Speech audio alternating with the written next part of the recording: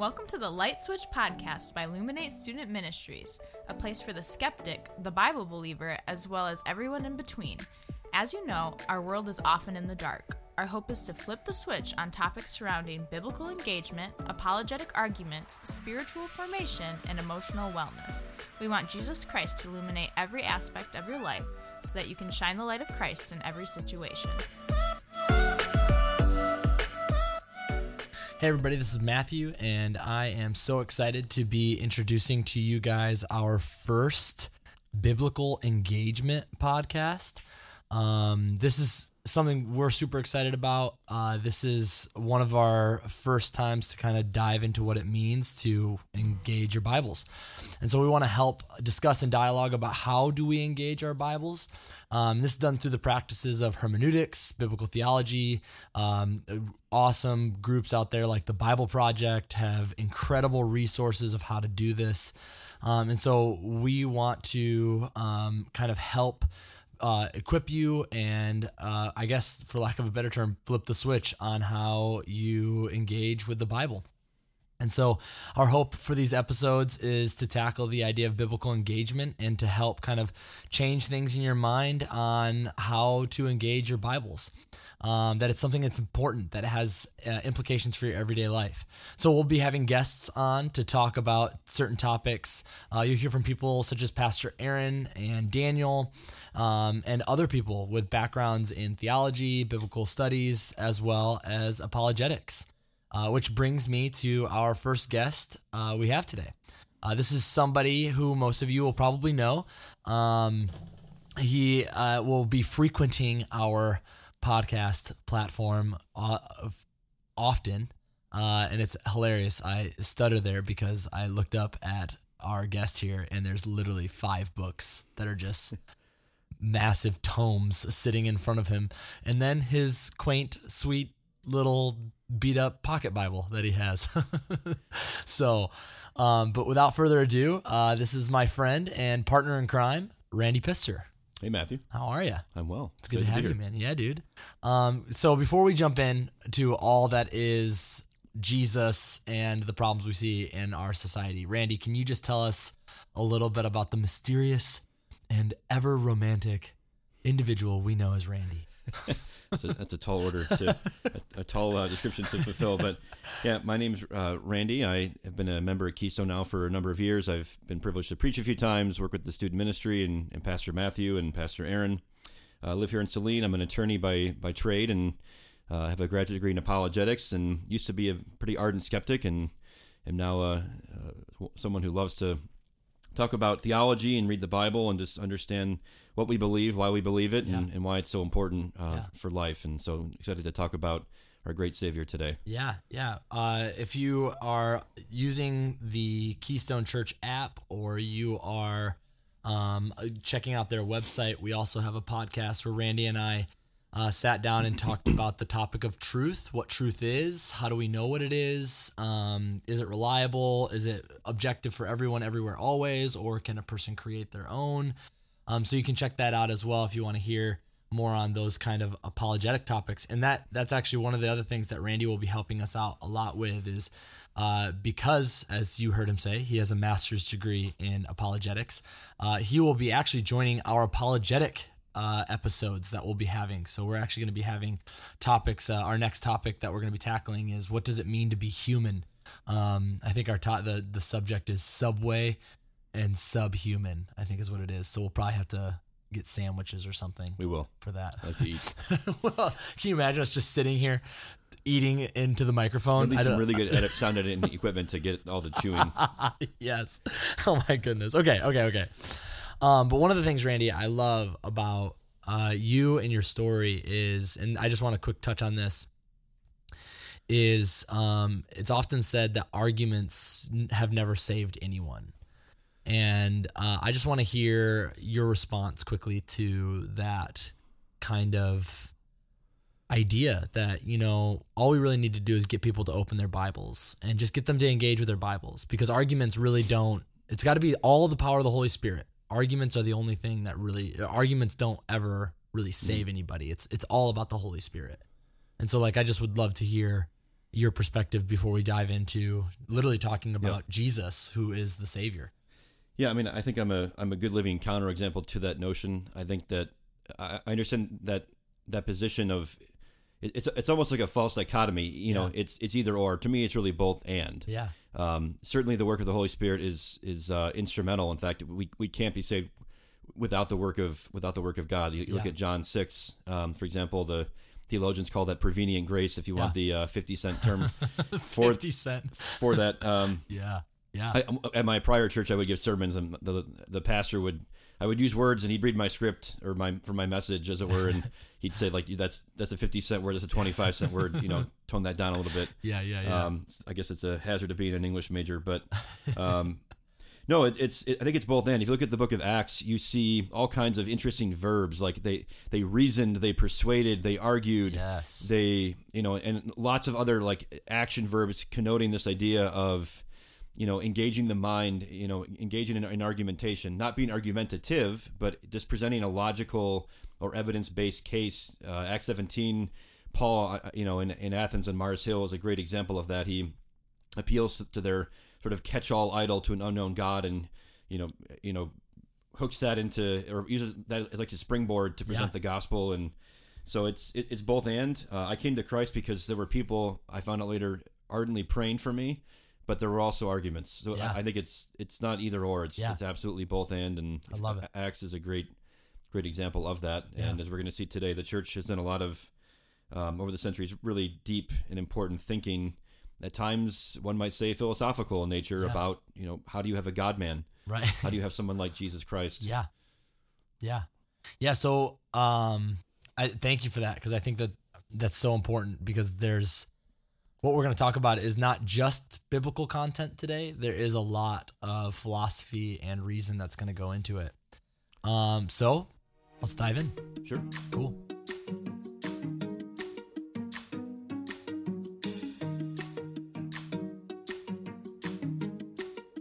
So as we kind of jump into this space today, our topic for the day is Jesus Christ.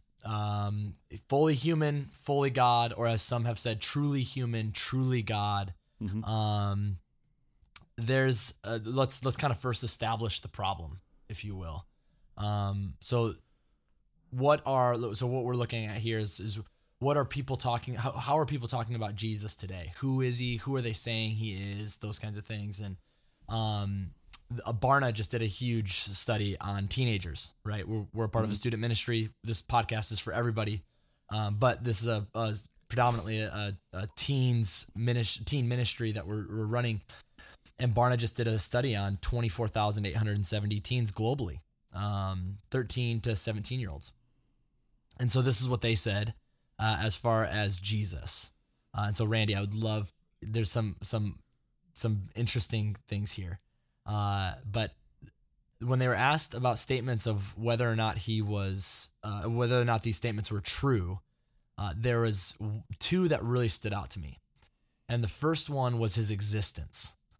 Of all of these teens, 32% of the teens said he was real. Only 32% claimed that he was a real historical person. And so before we even dive into what we have, do you have any information lodged in that brain of yours about him being a real person?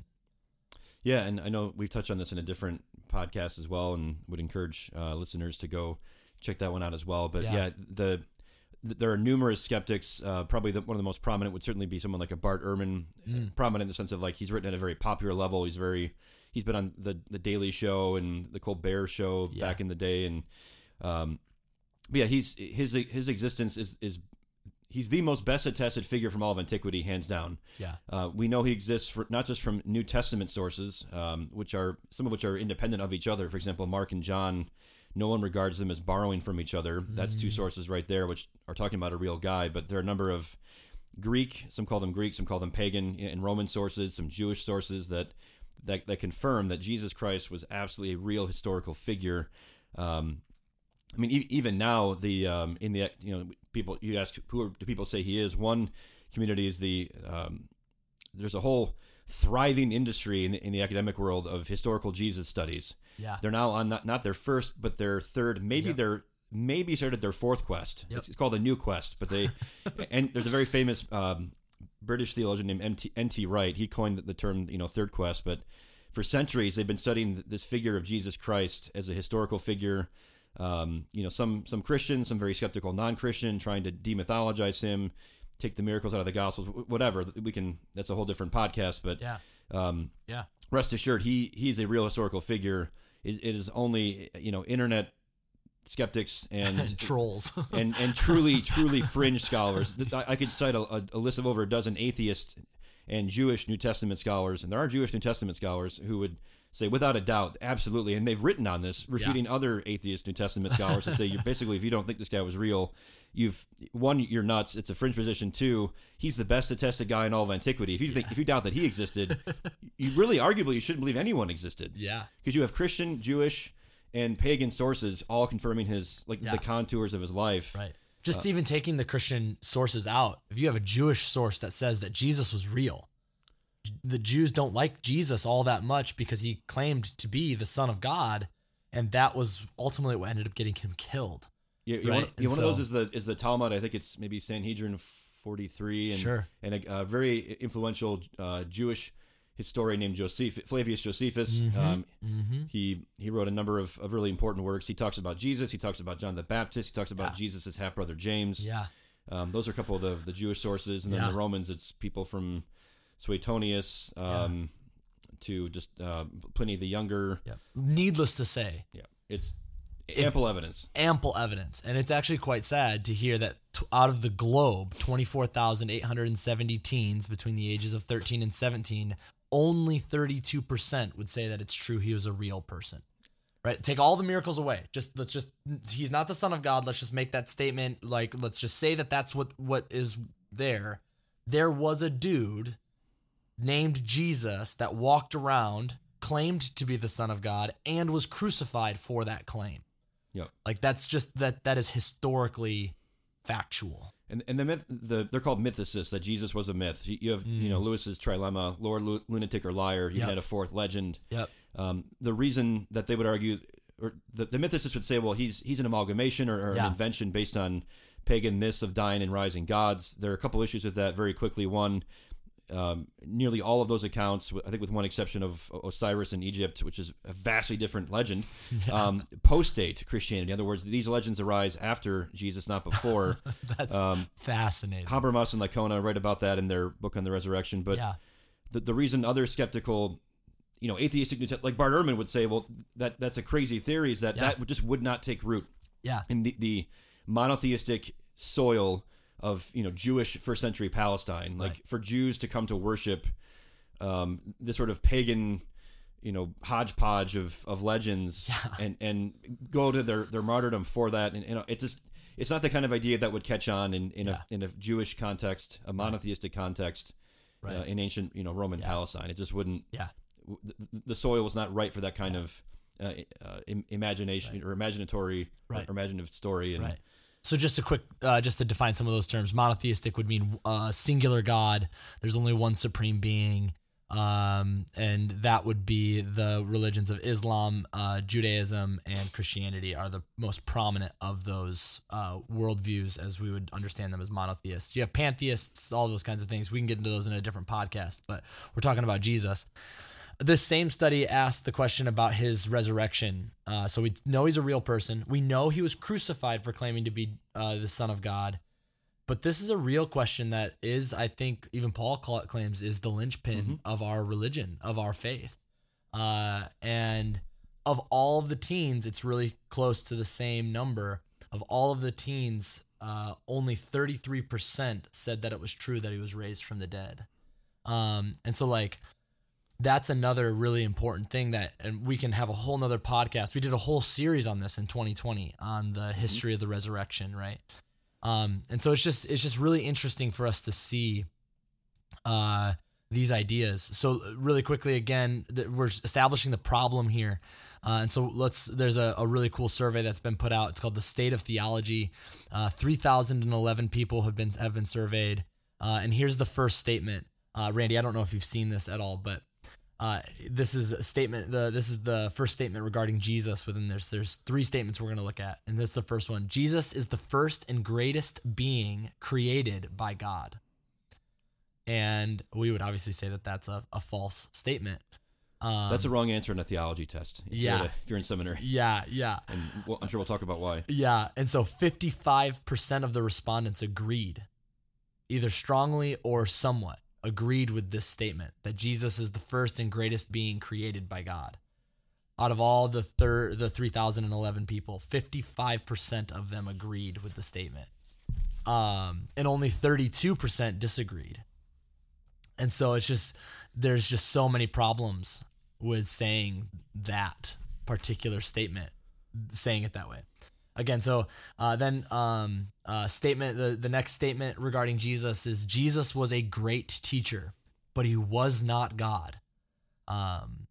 53% of the respondents agreed with that statement. Only 36% didn't agree. Okay. And then the last one is Jesus is Christ. I thought this was so weird. You've got these 2 statements at the very beginning. Jesus was the first and greatest being created by God. And then you have Jesus was just a good teacher, but he was not God. And then this statement comes along. Jesus Christ's death is the only sacrifice that could remove the penalty of my sin. And 64% of the respondents agreed with that statement, while only 36% disagreed. It's just so weird to me. I don't understand that. I mean, as I read that, like, what's your reaction to that? Like, how can that be? Yeah, I mean, I think part of the first one could be a confusion over terms. Okay. The idea, and this, and I've got my book cracked open to the Nicene Creed, how he's, light of light, true God of true God, begotten, not made. Yeah. There could be confusion between, okay, what does it mean to be begotten but not made? Yeah.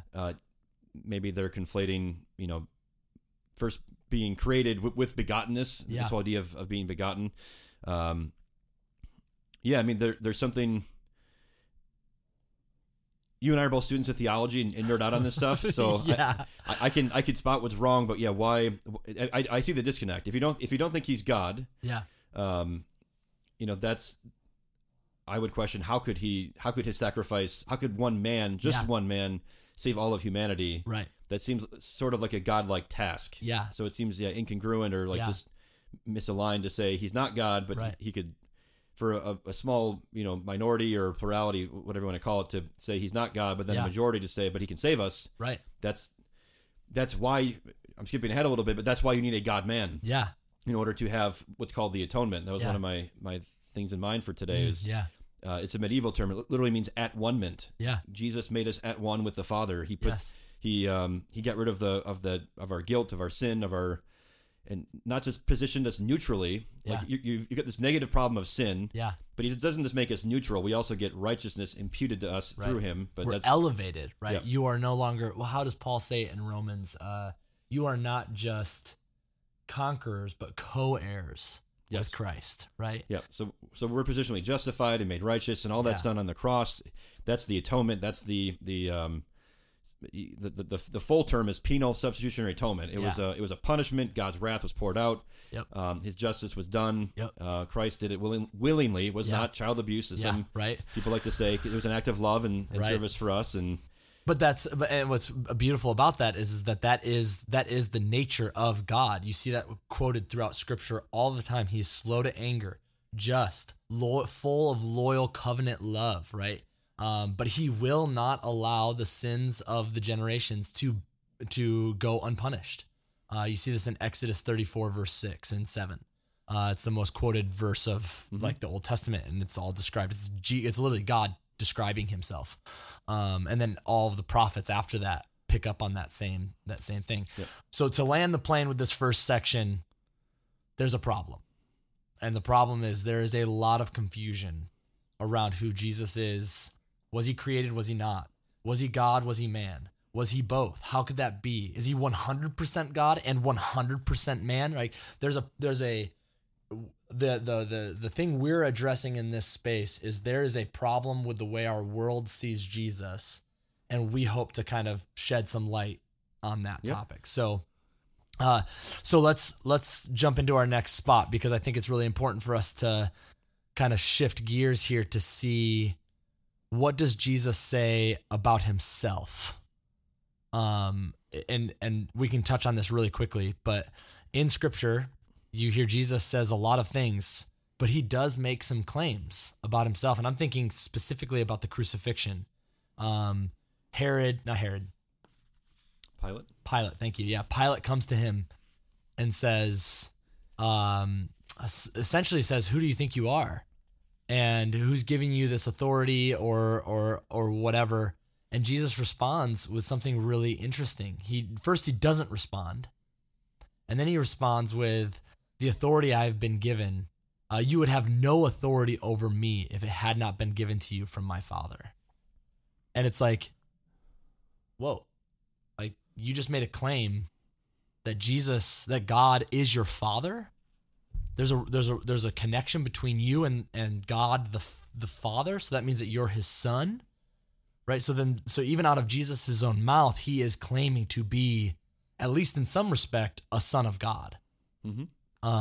And so yeah. Do you have any other passages offhand before we dive into the rest of our theological issues as far as Jesus is? I mean, a whole host of them. I mean, he claims to be Lord of the Sabbath. That was a yes, prerogative belonging solely to God. Yes. All the I am statements in the Gospel of John. I am the way, the truth, and the life. Yes. No one comes to the Father except through me. Yes. It's a very exclusive statement. Yeah. I am the bread of life. I am the light of the world. Yes.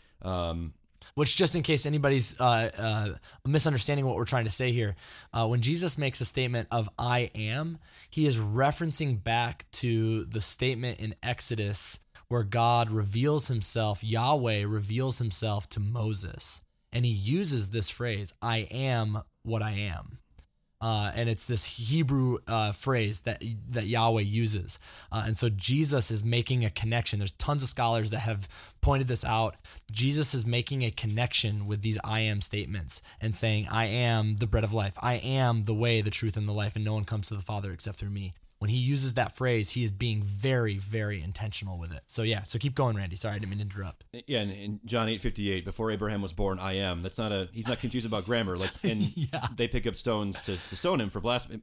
My favorite, it's a little bit obscure, at least on the surface, but it's Mark 14, verse 61 to 62. So Jesus is on trial.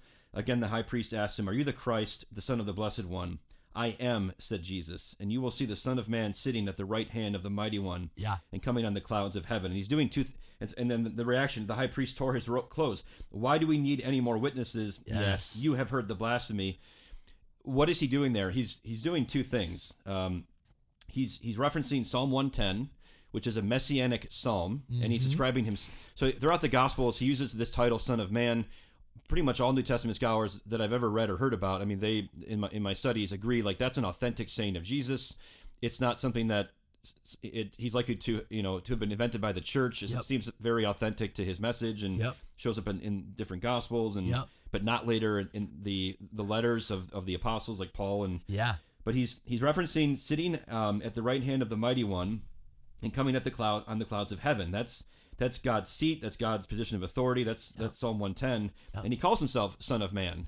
And that's a reference to Daniel 7, which is a divine... So he's basically saying, I'm the divine Son of Man from Daniel, and you'll see me coming on the clouds of heaven from Psalm 110. And that's why the high priest he's a very literate, legal scholar. He knows exactly what Jesus is saying. Yeah. Jesus is claiming in very unambiguous first century Jewish terms to be God, in addition to all the statements we mentioned in John. In addition to his behavior, he forgives sins. He drives out demons. He cures leprosy. If you read the Old Testament, Naaman shows up in Israel and asks to be healed of leprosy by the king, and the king freaks out. He's like, "Who can do that but God alone?" Yeah. Jesus accepts worship. He behaves and speaks and acts in a manner of somebody who clearly taught and thought and acted and believed like he was God. Yeah. That's why I struggle with him just being a good teacher. Right. Because if that's true, then he's Lord. And if he's lying, I don't know too many good moral teachers that are, habitual narcissistic liars. Yeah. Or he's crazy. And that's the lunatic part. But he doesn't strike people as and again, Lee Strobel in Case for Christ really unpacks this beautifully. I commend his book to anyone who's interested. But Mark 14, when he's on trial, is actually a very, if you know the background, a very explicit statement of his own deity. Yeah. So again, there's a problem with how the world is seeing Jesus. It's mainly due to the lack of biblical engagement and sadly biblical ignorance around the idea of who Jesus is and what he's done and what he says about himself. And so a lot of times people will be like, oh, well, this was written by the disciples and they were trying to just kind of make something up because they needed to, create this movement that would ultimately provide, well, death for them, I guess. And people all try to make this argument that they were trying to, pursue power and pursue all of these things. And it is a complete and utter fringe argument in all honesty, but it's been so widely accepted by a lot of the common people around the idea of who Jesus, particularly in America, because they see this idea of oppression and oppressed, and all it is this idea that the gospel writers were just trying to gain power, and it ultimately got them death. So they weren't trying to get power; they were trying to describe what actually happened, the things that they actually saw, the things they actually heard Jesus say, and that we have outside of the Bible evidence that he has said. And so it's beautiful to hear. Randy, I thank you for talking about that Mark 14, right? 66, you said? 61 to about 63. Yeah. It's just so beautiful to hear Jesus' own words when he talks about that.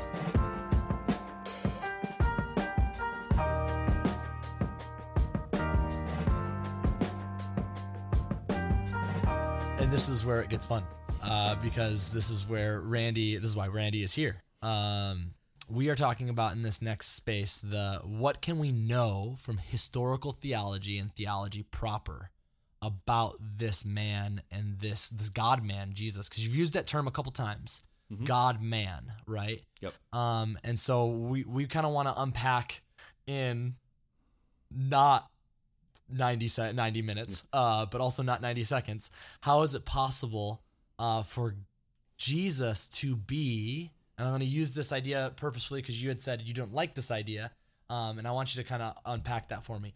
How is it that Jesus can be 100% man and 100% God? So, because as a math major, that adds up to 200%, and we're talking about a person here. Yeah, and he can't be 200%. Yeah. I hope everybody's heard this so far. Randy is probably one of the humblest people I know, and he has just told you about not just one, but two of his majors from the University of Michigan. He said at the beginning he was an English major.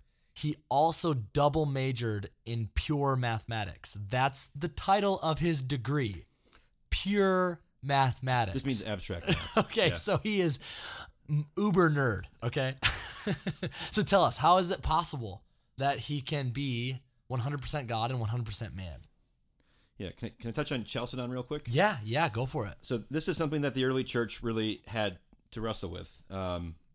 This is the Chalcedonian definition that you're about to bring up, right? Yeah, I mean, so for the first couple of centuries of Christianity, there were no church councils because if they gathered in big groups, the Romans would have conveniently just killed them all. Yeah. It wasn't until... Guys, thanks for bringing yourselves all to one space. This is so helpful. So then you get Constantine coming to power. I think it's around in the 310s. There's basically like Christianity becomes legal and safe. Mm-hmm. The first council is in 325. That's the Council of Nicaea. There's a creed. Later, there's a Nicene Creed in 381. Again, this is a church count like Nicaea in 325. There were bishops coming from as far as Britannia, England, and like Alexandria and Egypt, like all over the several continents. Really. So in 300 years, not even 200 years, right? 200-ish years, the Jesus movement has made its way from Egypt all the way up into Britain. Yep. That's incredible in and of itself. Yep. One dude walked around the earth for 3 years, and that's how far his movement went. Yep. So, anyway, so the church had a number of councils, and Chalcedon in 451 was kind of the last big church council where it's east and west. Yep. Everyone's there. Yep. And they were trying to understand, Nicaea is trying to figure out the Trinity. Yep. Which obviously Jesus is the Logos. Yep. God the Son's a part of that. So Chalcedon was to try to tease out, and they don't actually say how you can have a God man, and that's a hyphenated term. God hyphen man, like Spider-Man. Yeah. Spider hyphen man. Yeah. They affirm 4 things about him. I have the creed. I won't read it unless you tell me I should. Yeah. We would have to spend the next probably 30 minutes unpacking all of the terms. So, but it's this idea that he's truly God and truly man. Basically, if you picture a rectangle, I call it the theological sandbox. Yeah. At the top, you've got truly God. At the bottom, truly man. Yes. And on the right, you've got one person. On the left, you've got 2 natures. So he's truly God, truly man. I don't like to say 100% or full, even fully. It's truly, like, he's truly God. Yep. He is God. Yes. He is man. Yes. He's one person Yes. with 2 natures, a human nature and a divine nature. Yeah. If you go outside any of those 4 boundaries of the sandbox, you end up with one of the many confusingly named heresies of the early church. Yeah. Like you and Critiism. Or there was one, and Critism. Apollinarianism, Arianism. Yep. Yeah, I mean, they're I think close to a dozen. Over. Yeah. But so it's, again, fully God, or not even I keep stumbling to that. Yeah. Truly God, truly man, one person, 2 natures. Yep. That's as far as they went. How those all fit together, that's the grist of theologians writing doctoral theses and and getting their PhDs on a word. PhDs and it's that kind of work, and we can talk about that. I have some if there's time for some of that, but so that was posited as a solution just to explain the biblical data. Yeah, the Chalcedon definition is what you're saying. Which, again, let's just recap really quickly because Randy does talk fast. At the top, you've got truly God. At the bottom, you've got truly man. On the right, you've got single individual, one person. Yeah. And on the left, you've got 2 natures. A human nature and a divine nature. Human nature and divine nature. If you go outside of any of those parameters within what Randy has called I guess you could call it the incarnational sandbox. Yep. If you go outside of any of those parameters, you are stepping into what the Chalcedonian definition says is heretical. Yep, and this has been the view of the church for over millennia, easily. It's like the Trinity. It's not a problem. It's a solution to a problem. You see in Scripture there's one God over and over and over again, but 3 persons who are that God: Father, Son, Holy Spirit. You see in the New Testament, he's clearly a human. He dies on a cross. Yeah. Oh, the Bible Project talks about this. Okay, so I'll give you an example in the Old Testament. The burning bush. It says the angel of the Lord is in the burning bush. But when Yahweh sees that Moses turned and saw the bush, then apparently the angel of the Lord is causing the bush to burn and is in the bush, but Yahweh speaks to Moses. There's this immediate flip of the title that's given to this person. Then Jacob wrestles an angel. And that angel is said to be a personification of the angel of the Lord, right? Yep. Because he's at the threshing floor of the gates of heaven. He's at the entrance to heaven, right? And you see this person all over the place. The Bible Project does a phenomenal job of summarizing this. You should check that out. It's called The Angel of the Lord in their supernatural or spiritual beings series. But yeah, so that's the example of what you're saying. Is he's the Logos, he's the Son. But then in Genesis 1, you see he's the Spirit was hovering over the waters, right? Mm-hmm. Just before creation, right? So you're seeing, but then you see that Yahweh speaks and creation is created. So there's right there are your 3 beings that are all seen to be the identical singular Yahweh, the singular God that the Judaic Israelic people would have believed in. And if you want the biblical data for this, I mean, Philippians 2, 5 and following is probably there are many places you could look. This is probably chief among them. And this stuff predates Paul. I mean, scholars agree, like, he's not making this up. He's passing along something he'd received earlier, whether it was a creed, whether it was a hymn. We don't really know, but, he says, your attitude should be the same as that of Christ Jesus, who, being in very nature God, did not consider equality with God something to be grasped, but made himself nothing. And theologians call this Jesus' state of humiliation. During his time on earth, he was in a state of humiliation. Right. He had bad breath. He went to the bathroom. He got tired. Yeah. Although he was very human. And skinned his knee. Incarnation. That word "carn" it literally means like meat or flesh. Like the Logos took on meat. Is how one book I'm reading right now put it. That's awesome. But it says, being made in human likeness and being found in appearance as a man, he humbled himself and became obedient to death, even death on a cross. So you've got this. He's clearly human. Yep. Paul is making clear he's also clearly God. Yep. So that's why you need the two natures, because the human nature can die on the cross, but a divine nature can't die because God is what's called a necessary being. He can't not exist. Yes. He is the greatest possible being, as Pastor Matthews talked about in podcasts and in a recent sermon. So you also need a God-man to have an atonement, to pay for our sin. Yeah. You need a human who can associate with us, be like us, be our representative, but also a God who can pay the penalty for all of humanity's sin. Correct. Which is a debt so infinite that no mortal alone could satisfy, which is why the statistics you read earlier struck me as odd. That's why you need a God-man with two natures. Now, how can someone have two natures? The really quick answer is, if you think of nature for a person, it's kind of like a checklist. So a person has an intellect. They have a rational mind. Yes. They have emotions. They have a will. You're touching on the philosophical idea of what we know as essential attributes. Yep. Of personhood. Yeah. Yep. And so the Logos had all those. And those are all the same things you need to be a human person, except there's one that's missing, and so you need to be meat. You need meat. You need a body.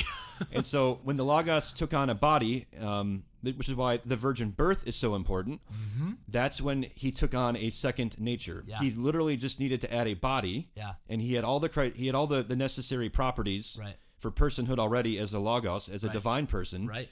And so those map over just as well to human personhood. Yeah.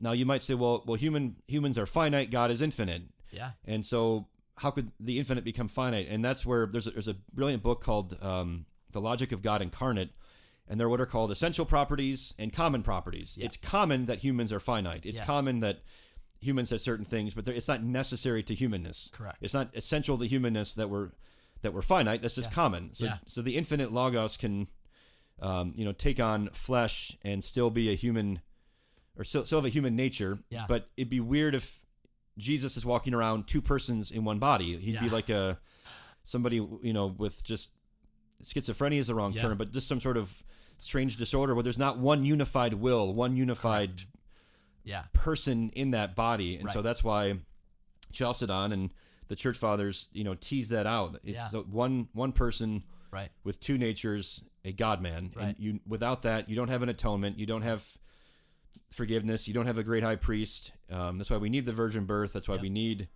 to have a God-man. A human alone can't save us, and a God alone couldn't be our representative, couldn't identify with us, couldn't be our great high priest, couldn't be our sacrifice.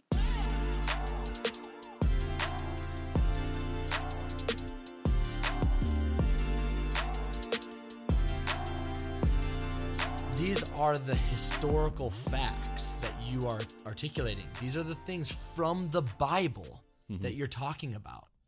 And philosophy, theology, those things are upholding what the Bible is saying. And so this is the next portion of of our space. What happens if we don't uphold this orthodoxy? What happens if we don't? What happens if we just let these teens keep thinking Jesus isn't even a real person? He's just a myth. What happens if we don't adhere to this idea that the God-man, was really, truly God and truly man? What happens? I'd say despair. Yeah. So this is the so what part. So there's a book. It came out I don't know, maybe a week ago. So I've not worked through it. Oh my goodness. You're already so far. Oh no, I skipped ahead to the incarnation. Okay. Yeah, it's by Christopher Watkin, Watkin. It's called Biblical Critical Theory, How the Bible's Unfolding Story Makes Sense of Modern Life and Culture. Timothy Keller did the foreword. Okay. It seems brilliantly written, very well researched. And it's this whole idea of how the truths of the Bible, he calls it diagonalization. So for example, you might have two opposing views and that are in tension, or the culture sets them up, or politics, or theology, or whatever. And it's like, no, God bridges both of those. So the example of the cross, God is holy and just. He has to punish sin. He's also compassionate and merciful. Yeah. So a just God will punish sin. A merciful God will want to forgive it. How can he do both? Yeah. that's the cross is the only place and point in time where justice, love, mercy, and forgiveness all meet in one person on one cross in one moment, or I guess several hours, but like that one final moment when he's forsaken for us. So this author is noting that, he comments how the idea of God as a personal agent can become unattractive and threatening to a modernity fashioning itself as the master and possessor of the natural world. So, there's a very famous Christian existentialist called Soren Kierkegaard. He notes that if Christ is reduced to a fiction and a mythology, he can make no claims upon actuality. So, around the end of the First World War, there began this drift away from a personal deity that led to a growing sense that events in this world are unguided, random, and cruel. And then you get into the skeptics of the middle 20th century, people like Albert Camus and his notion of the absurd, in which the unstoppable force of the human desire for meaningfulness meets the immovable object of an indifferent and meaningless universe. So when you lose a personal God, there's no one left to be angry at but ourselves. There's no more meaning. There's no more purpose. There's no more hope. So he calls Christianity not a meta narrative. Meta means like beyond. We think of Facebook, but he calls it a meso narrative, M-E-S-O, meaning middle, between, or amidst. It's how the incarnation makes us rethink the distinction between the mundane here and the ultimate beyond. Christ, the Word, truth, and life, appears in the midst of this world, dirty fingernails and all, to dwell among us. The story does not take place in a neverland beyond the reality of our experience. So it's this idea, if you don't have a personal God, if there's no God, if there's no incarnation, God's either just not there, he's this abstract being. Yeah. There's no personal God. It's not speculation. Like, his point is, look at the past century. It has led to despair, to absurdity, to the sense that the universe is cold and cruel and unguided and random. It's just this idea of an absent God, and it's led to a lot of hopelessness and despair, and you see that played out in wars and in culture, and so that's what's at stake. It's not just theologians and church councils from centuries ago. It's a true sense of like hope and meaning. If there's no personal God, that's what's at stake. I mean, what you're talking about is all of the problems that are this generation is facing. The anxiety of the future, the brokenness of culture, the oppressiveness of government.